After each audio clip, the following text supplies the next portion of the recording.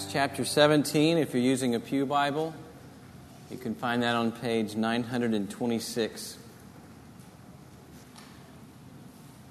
Let's hear the word of the Lord. Verse 16.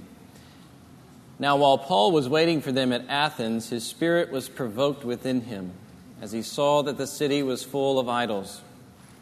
So he reasoned in the synagogue with the Jews and the devout persons, and in the marketplace every day with those who happened to be there. Some of the Epicurean and Stoic philosophers also conversed with him and said, "What does this babbler wish to say?" Others said, "He seems to be a preacher of foreign divinities," because he was preaching Jesus and the resurrection. And they took him and brought him to the Areopagus, saying, "May we know what this new teaching is that you're presenting? For you bring some strange things to our ears. We wish to know, therefore, what these things mean." Now all the Athenians and the foreigners who lived there would spend their time in nothing except telling or hearing something new. So Paul, standing in the midst of the Areopagus, said, "Men of Athens, I perceive that in every way you're very religious.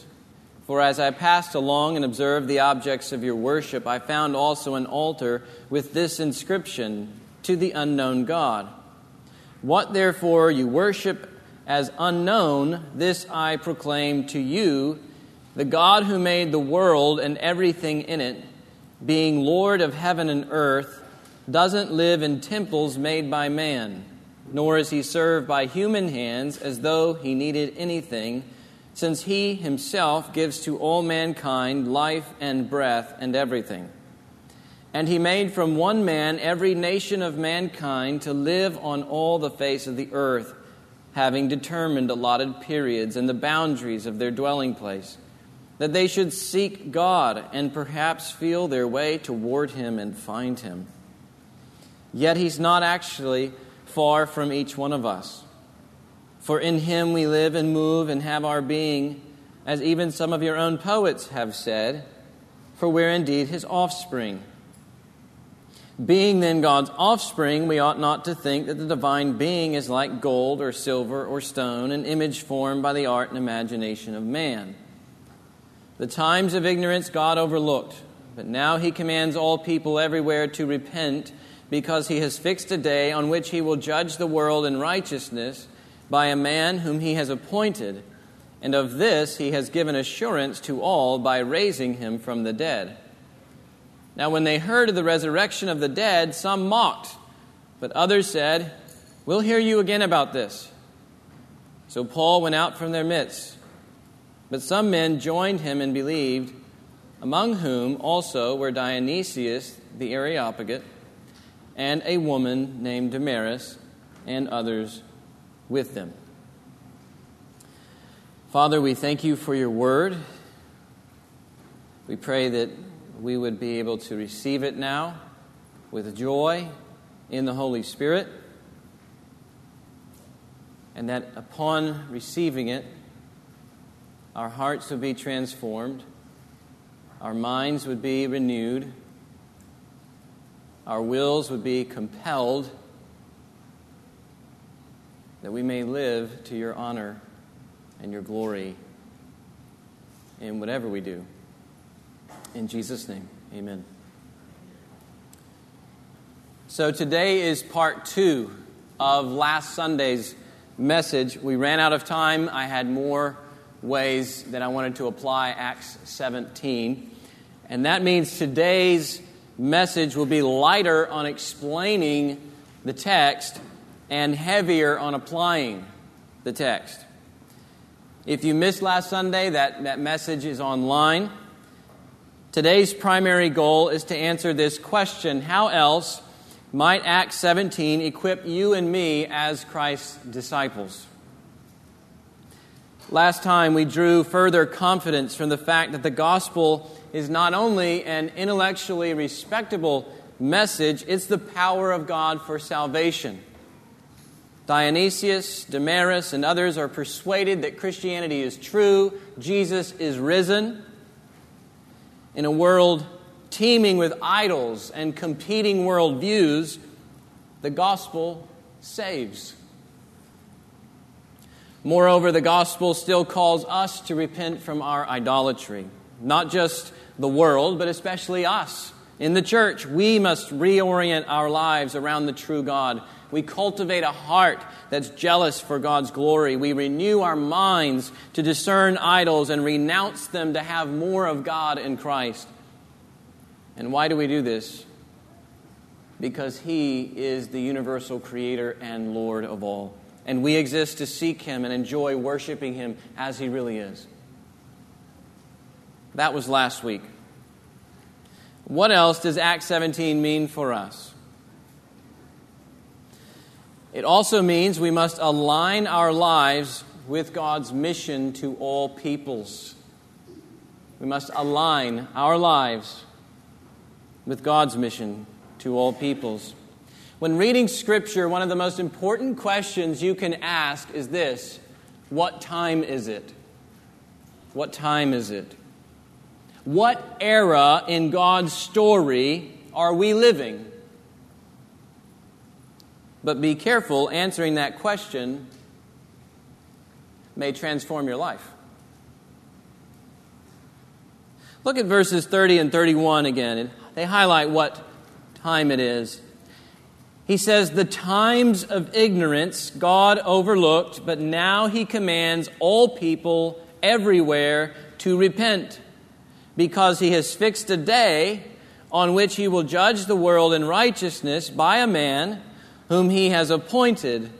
And of this He has given assurance to all by raising Him from the dead." I explained some of this last week, but for centuries, Israel benefited from God's special revelation. God didn't give this to all nations. He chose Israel, and there was a time when He let the nations walk in their ignorance. But Paul presents that situation as a thing of the past. The times of ignorance God overlooked, he says, but now He commands all people everywhere to repent. It's not that the nations all of a sudden stop walking in ignorance, but that God now has a mission not to leave them in their ignorance. So rather than dealing primarily with Israel, like we see in the Old Testament, and maybe a handful of Gentiles here and there, no, God has now commissioned the church to take His special revelation to all. We have a mission to command all peoples everywhere to repent and to rest their guilty, weary selves in the forgiveness God offers in Christ. And that mission, what we're seeing here, started with Jesus' resurrection, and it finishes with Jesus' return. That's what time it is. We live between His resurrection and His return. And until His return, our risen Lord says, command all peoples everywhere to repent. I fear that many Christians look to God's Word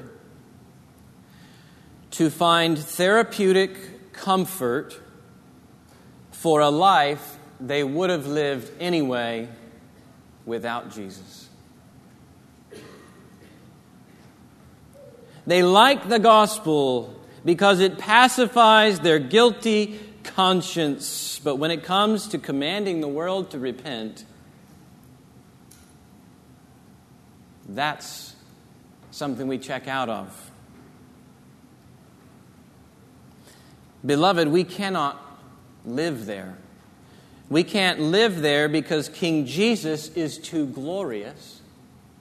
And forgiveness is too sweet to keep silent. And His return is too dreadful to leave people in their ignorance. You see, life isn't so much about how God fits into our plans. It's not so much about how God fits into our daily routine. It's about adjusting our plans and our lives to fit the story of God's mission and what He is doing in the world. And God is on a mission to save people from all nations. So how are you conforming your life to that mission? Based on a number of factors and abilities and giftings, it's going to look different for each of us. But the question is still one that everybody can ask. How is He right now conforming you to participate in His mission to reach all peoples? Would your coworkers and clients know you to be a Christian? Would they say, man, he hates it when God's name is belittled? Would they say, I don't know this Jesus she talks about, but the way she talks about Him makes me want to know Him? What time is it, beloved? It's time to command all peoples everywhere to repent. How are you aligning your life with that mission? I know mine needs further alignment. One morning this week I was praying and I asked the Lord each morning, allow me to share the gospel with one person today. Just one. Let me share the gospel with them. And I was sitting up here right in the middle of some work, and He sends me someone knocking on the door. I was rather impatient with the interruption. I was in the middle of something. It wasn't until halfway through the conversation that the Lord rebuked me with this question. What time is it, Bret? In an instant, it changed everything about that conversation and my heart as well in that conversation. And we went on to discuss how the Lord binds up those who've been torn apart. He had tattoos across his knuckles, torn apart.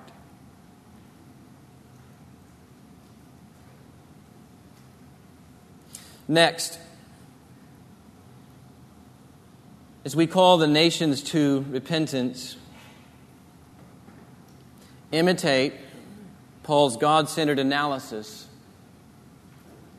his unbiased engagement, and his worldview evangelism. Imitate Paul's God-centered analysis, his unbiased engagement, and his worldview evangelism. Not everyone must be a pioneering church planter like Paul, but I am saying there are patterns to Paul's life that we ought to imitate. Paul says elsewhere, imitate me as I imitate Christ. And Paul involves himself in God-centered analysis. Verse 16, it says, His spirit was provoked within him as he saw, he's taking notice, that the city was full of idols. You know, most people who entered Athens were quite impressed with the city. They were enthralled by the architecture. Well, Paul sees right through the facade, though, and it's an idolatry swamp. In verse 23, he observes the objects of their worship. He knows them well enough to quote from an inscription on the rock. And then he shows how far they fall short of knowing the true God. In verse 28, he's familiar with their own poets, but he uses those poets to acknowledge the truth about humanity they get right and to expose the worship they get so wrong. He looks at their culture through God-centered lenses and says, that's good, that's bad, that's right, and that's wrong, that's true, that's false, that's beautiful, that's corrupt. And we need the same God-centered lenses. We need to train our minds to make God-centered critiques of ideas and beliefs and values that don't align with God's truth, with God's justice, with God's character. We can't just passively sit back and let the culture entertain us and tell us how we must think. We must be alert to its deception. What is this commercial teaching me to value? Why does the media keep pushing that headline while ignoring these major events? Why do Facebook and Google sift content so you see only what you prefer to see? And does this isolate you into a little bubble that precipitates self-worship? We need to be asking these kinds of questions as we're interacting with our culture. We also see in Paul's witness unbiased engagement. He doesn't play favorites. Note the various people he interacts with, Jews and Greeks in the synagogue. He goes out into the marketplace and he talks with anyone who happens to be there. He converses with the Stoics and the Epicureans, the great philosophers of his day. Men and women alike, we see by the end of this passage. Ethnicity, economic status, social status, gender, education level, it doesn't matter. They all need Christ, and Paul offers them Christ. And likewise, we too must not show favorites. Now, in terms of strategy, it may help to think through ways to reach a particular people, but never can our strategy turn into favoring that people or that class over others. Or favoring only those people who look, dress, smell, and talk and do things like us. We can't fall into the error of building a church around a particular ethnicity or class, or doing things here that would exclude a particular ethnicity or class. The gospel is for all peoples without distinction. When Paul interacts with these people, though, what's his approach?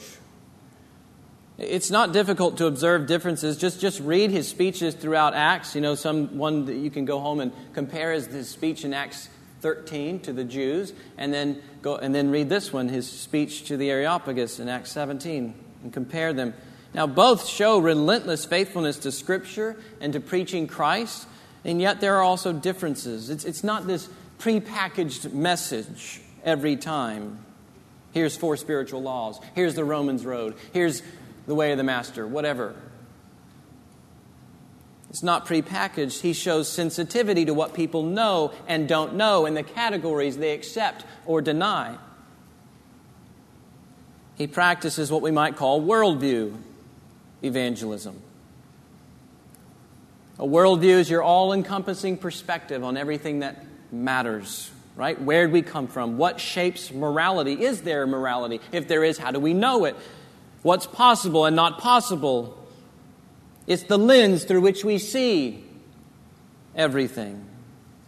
And all I mean to say here is that Paul is attentive to the worldview of his listeners.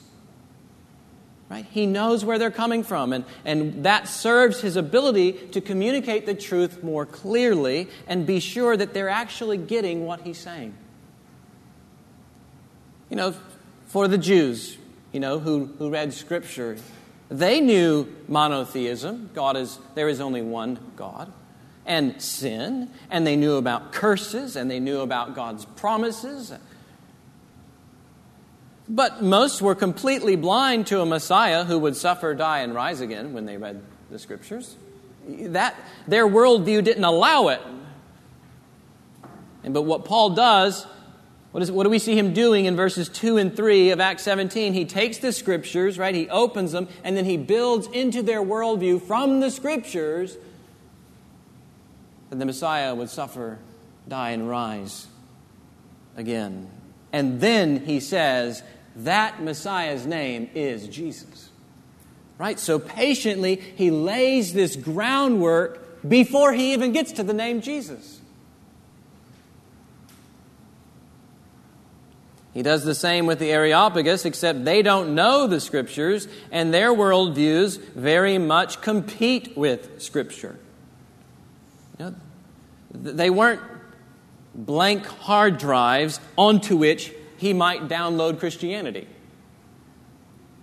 No, their hard drives already had corrupt files that would conflict with Christianity and prevent them from receiving the gospel files accurately. Francis Schaeffer once said, "We must understand that there's no word so meaningless as the word God until it is defined." For Paul to walk into Athens and slap a John 3:16 bumper sticker on everything, while their concept of God and love and world are so out of step with the biblical meaning, would be just plain lazy, confusing, and unloving.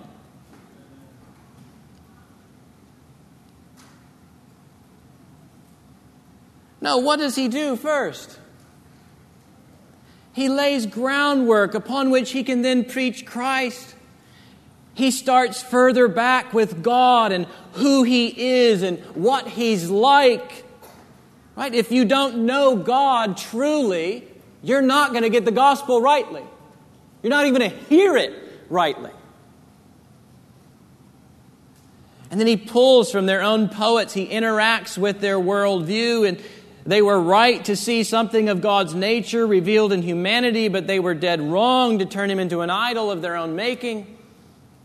And so while he's setting forth the biblical worldview, he's also dismantling and challenging their worldview and showing its inconsistencies and exposing, ultimately, their accountability before God.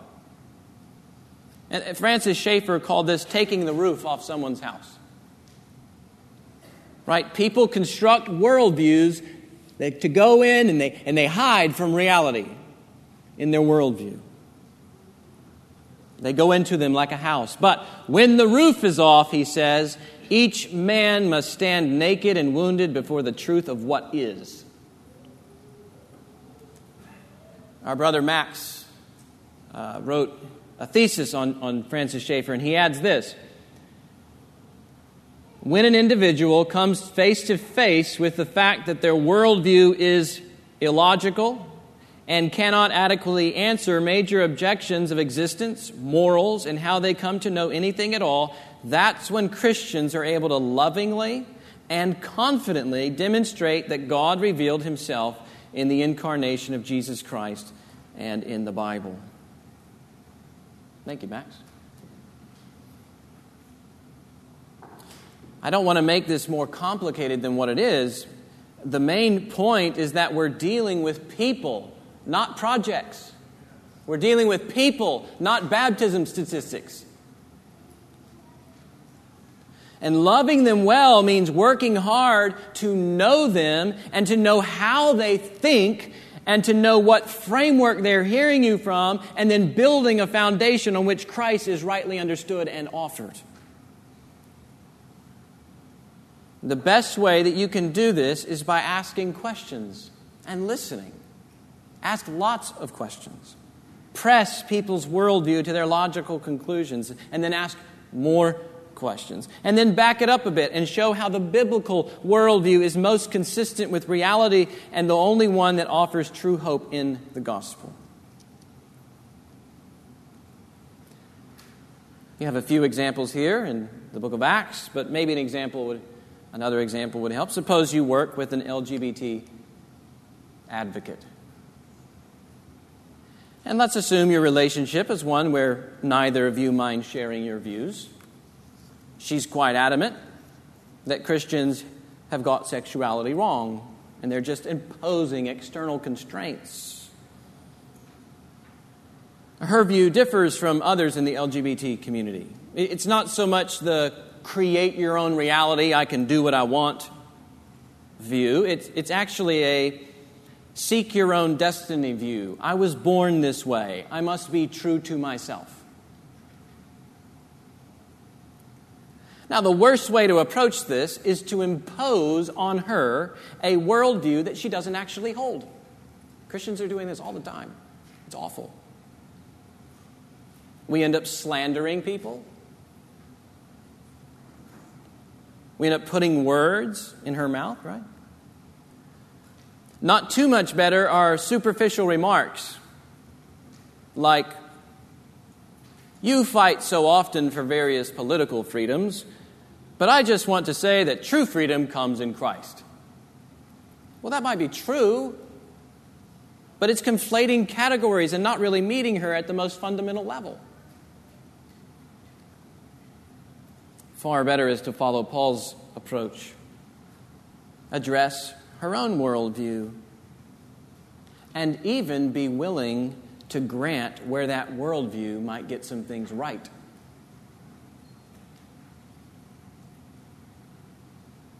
Back it up. Same situation. Maybe your conversation can go like this.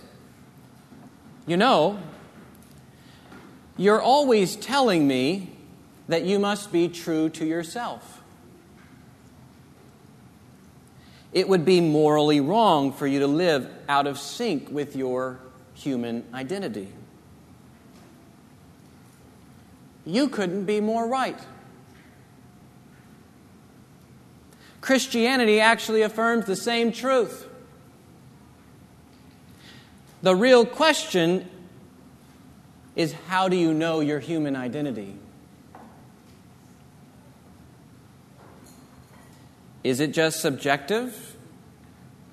A matter of your own inclination? Your own feelings?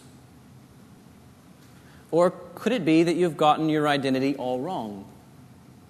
Is there something objective, something outside of us that tells us what we are and whose we are and why we are? You see, the culture around you has told you this: you are your sexuality. The whole of your self-worth is found in fulfilling your sexual desires. But when that goes south, when relationships fail, then what? You've got nothing left to live for. And you don't know who you are. On the other hand, Scripture sets our identity in someone outside of us who never changes and who is always faithful and who knows us in the most intimate way. In fact, this God has stamped His identity in you, in us. Whether male or female, you're His image bearer, and He determines your destiny. And from there, it's not too much farther from conversations about the image of God and how sin warps God's image and what Christ has done to give us a new identity in Him.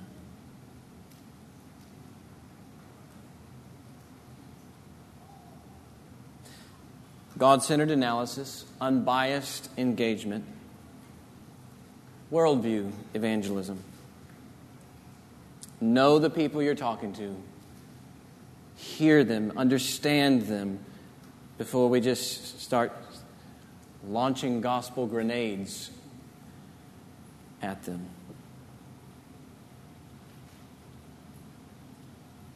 Speaking of worldview, what are some ways Acts 17 shapes our worldview? One way is with resurrection truth. Now, if there's one thing we've noticed in Acts, it's the centrality of Christ's bodily resurrection. But also notice that Christ's resurrection guarantees a future bodily resurrection of all people. Christ will judge the world in righteousness, verse 31 says. Everyone will be raised for judgment. How might a future bodily resurrection shape your worldview? Well, some religions break the universe into spirit and matter, right? Spirit is good, matter is evil.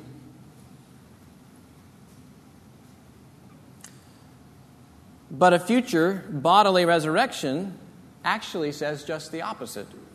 Resurrection means that your body is good, that God's physical creation is good.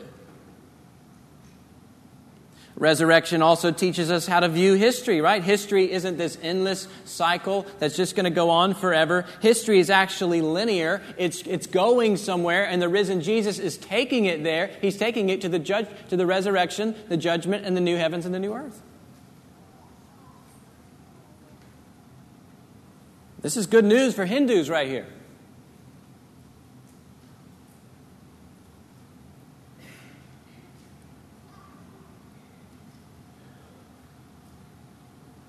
Resurrection also means that humans are accountable. The Lord is going to judge everybody. It also means that physical death is not the end.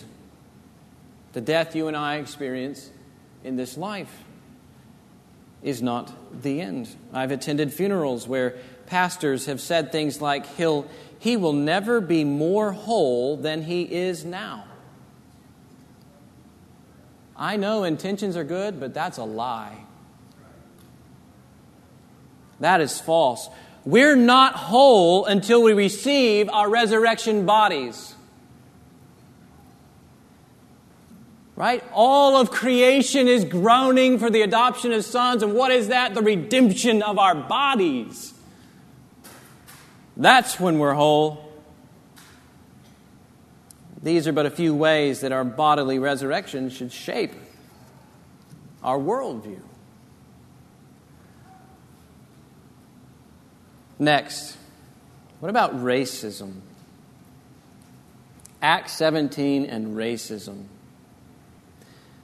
I want to look at 4 truths that kill racism in Acts 17.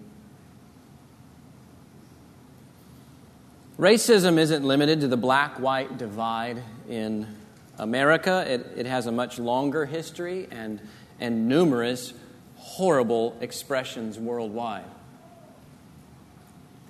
I do want to be careful when I use the term racism, though, especially since racism is often hijacked by various ideologies to promote racist political agendas.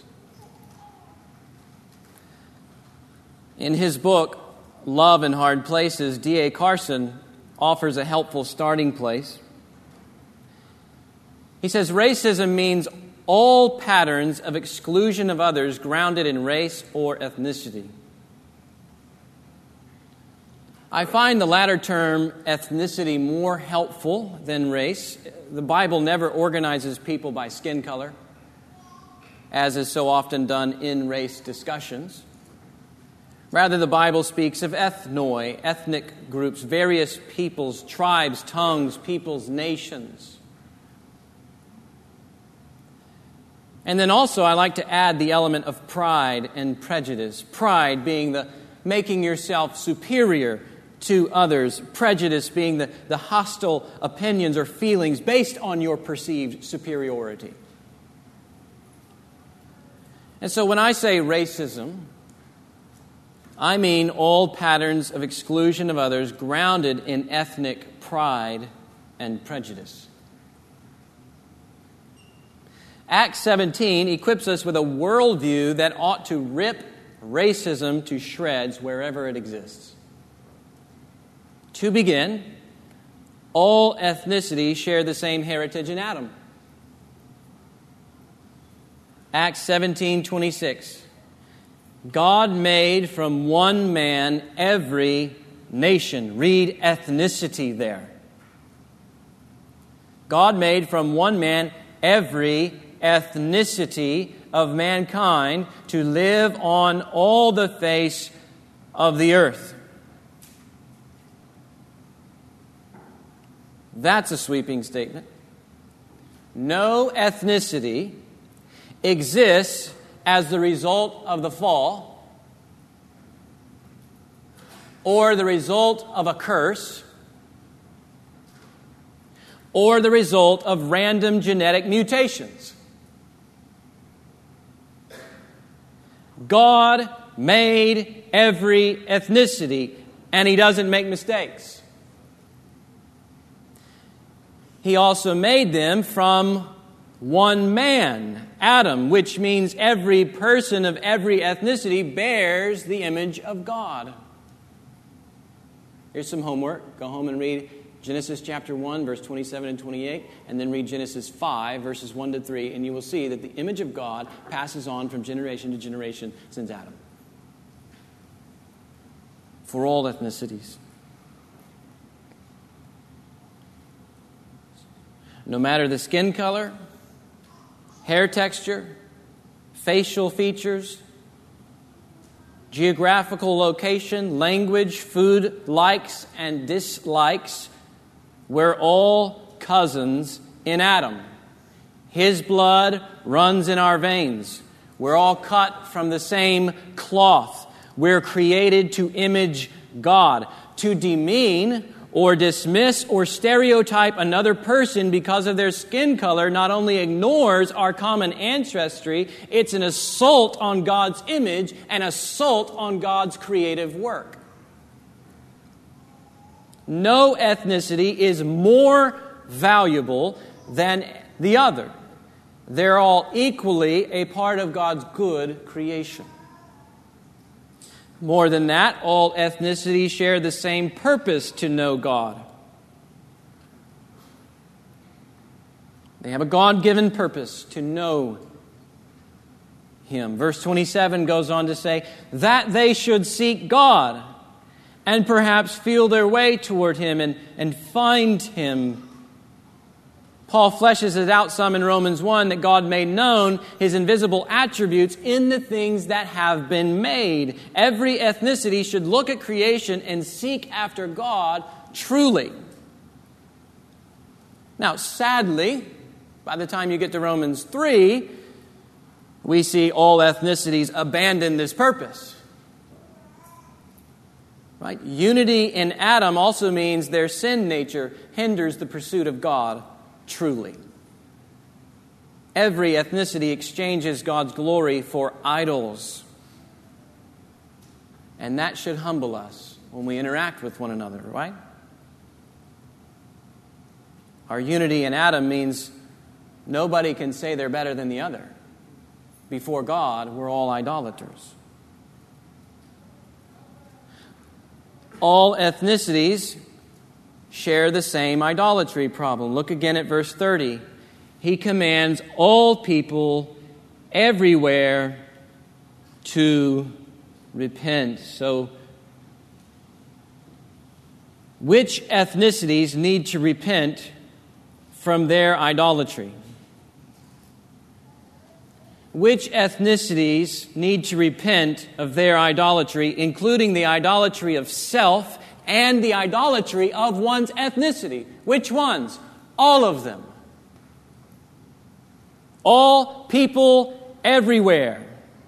Nobody gets a free pass on repentance. All people everywhere must repent. That means reorienting your whole self around Jesus and finding your ultimate identity in Jesus. It's not just European Americans that need to repent, though we do. It's also African Americans and Chinese and Latinos and Koreans and Canadians and Hispanics and Egyptians and Russians and Jamaicans. We must all return to the Lord. He's not far from us. In fact, all ethnicities are being pursued by the same God. They're being pursued by the same God. God gave up His Son for all ethnicities, right? Jesus said, when I am lifted up, I will draw all peoples to myself. He's the Lamb who has slain and redeemed people from every tribe, tongue, people, and nation. Revelation 5:9. Verse 30, God commands all people everywhere to repent. God commands them, right? God is the one sending His messengers and pursuing and commanding all peoples without distinction, saying, come to me. Any pattern of exclusion of someone grounded in ethnic pride and prejudice denies these truths in Acts 17 and will be held accountable at the judgment seat of Christ. At the same time, people who embrace the truths of Acts 17 can make great strides in the pursuit of unity. Real unity. Familial unity in Christ. The world doesn't have answers to the sin of racism. They don't even have the proper worldview to diagnose the problem. But by God's grace, He hasn't left the church in ignorance.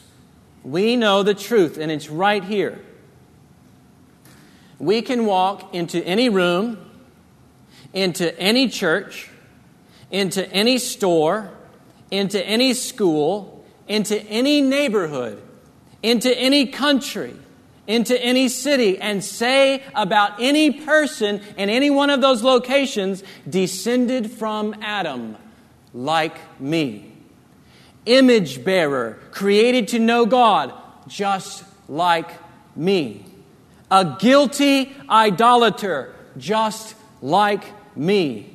A candidate for God's grace, just like me. And when that's the attitude of our heart, racism will die. God's truth will sever the roots of ethnic pride and prejudice and make the church to better reflect the community we'll eventually be in the final kingdom. One final way Acts 17 might shape our worldview. Refugees. God's movement of people keeps us mindful of our missionary opportunity with refugees. The Bible speaks of God ordaining government to promote good and restrain evil. And when it comes to refugees, evaluating how a government should act is critical. And without minimizing the importance of those conversations that need to happen, all I want to do here is point out one truth from Acts 17 that should also play a significant role in shaping our response to refugees. And I'm talking to us as a church, as Christians. It's in verse 26. God determined allotted periods and the boundaries of their dwelling place that they should seek God and perhaps feel their way toward Him and find Him. God is sovereign over the movement of peoples so that they might find Him. 11,741 people groups worldwide. Over 7,000 are unreached, which means there's less than 2% an evangelical witness. 3,178 remain unengaged, which is worse than being unreached, because nobody is looking for you. No Christians, no active missionary engagement. Now, mostly these unengaged live in North Africa, the Middle East, and Asia, and there are obvious challenges to reaching them. But here's the remarkable opportunity we have.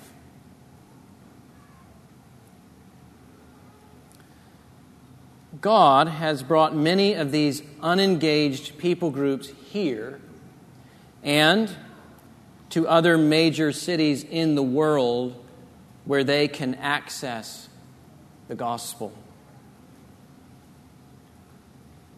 Look at this video for a minute. This is the last 16 years or so. The dots that you see are refugees and where they're going worldwide into various cities around the world as they're fleeing from country to country. God is sovereign over the movement of these peoples.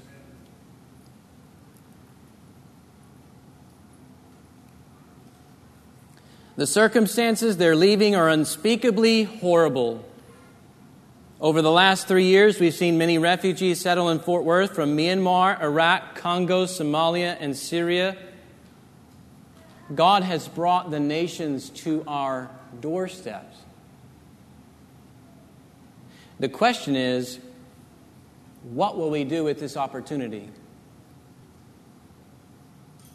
Will we sit in fear over what this could mean for our country? Will we spend all our time sitting at home, typing ferociously on Facebook about what more the government should do and should not do? Or will we see this as God's doing, as part of His plan to help many of these very unengaged peoples come to know Christ?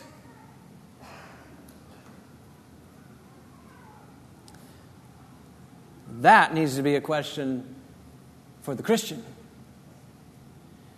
that the American government and the American people are not going to be worried about. That's the question we need to be worrying about.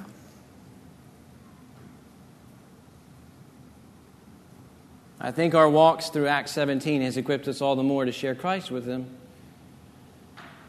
Not only do these truths kill racism, they compel us to minister to all ethnicities without distinction, right? Unbiased engagement. And then we've also learned how to talk with people with different world views to help them know and understand the gospel that frees them from idolatry. So let's pray that God would give us opportunities to make His gospel known, not only when we send people out, but when we're doing it here in Fort Worth. What's next? Lord's Supper? Prayer? Lord's Supper. Dale, you got it.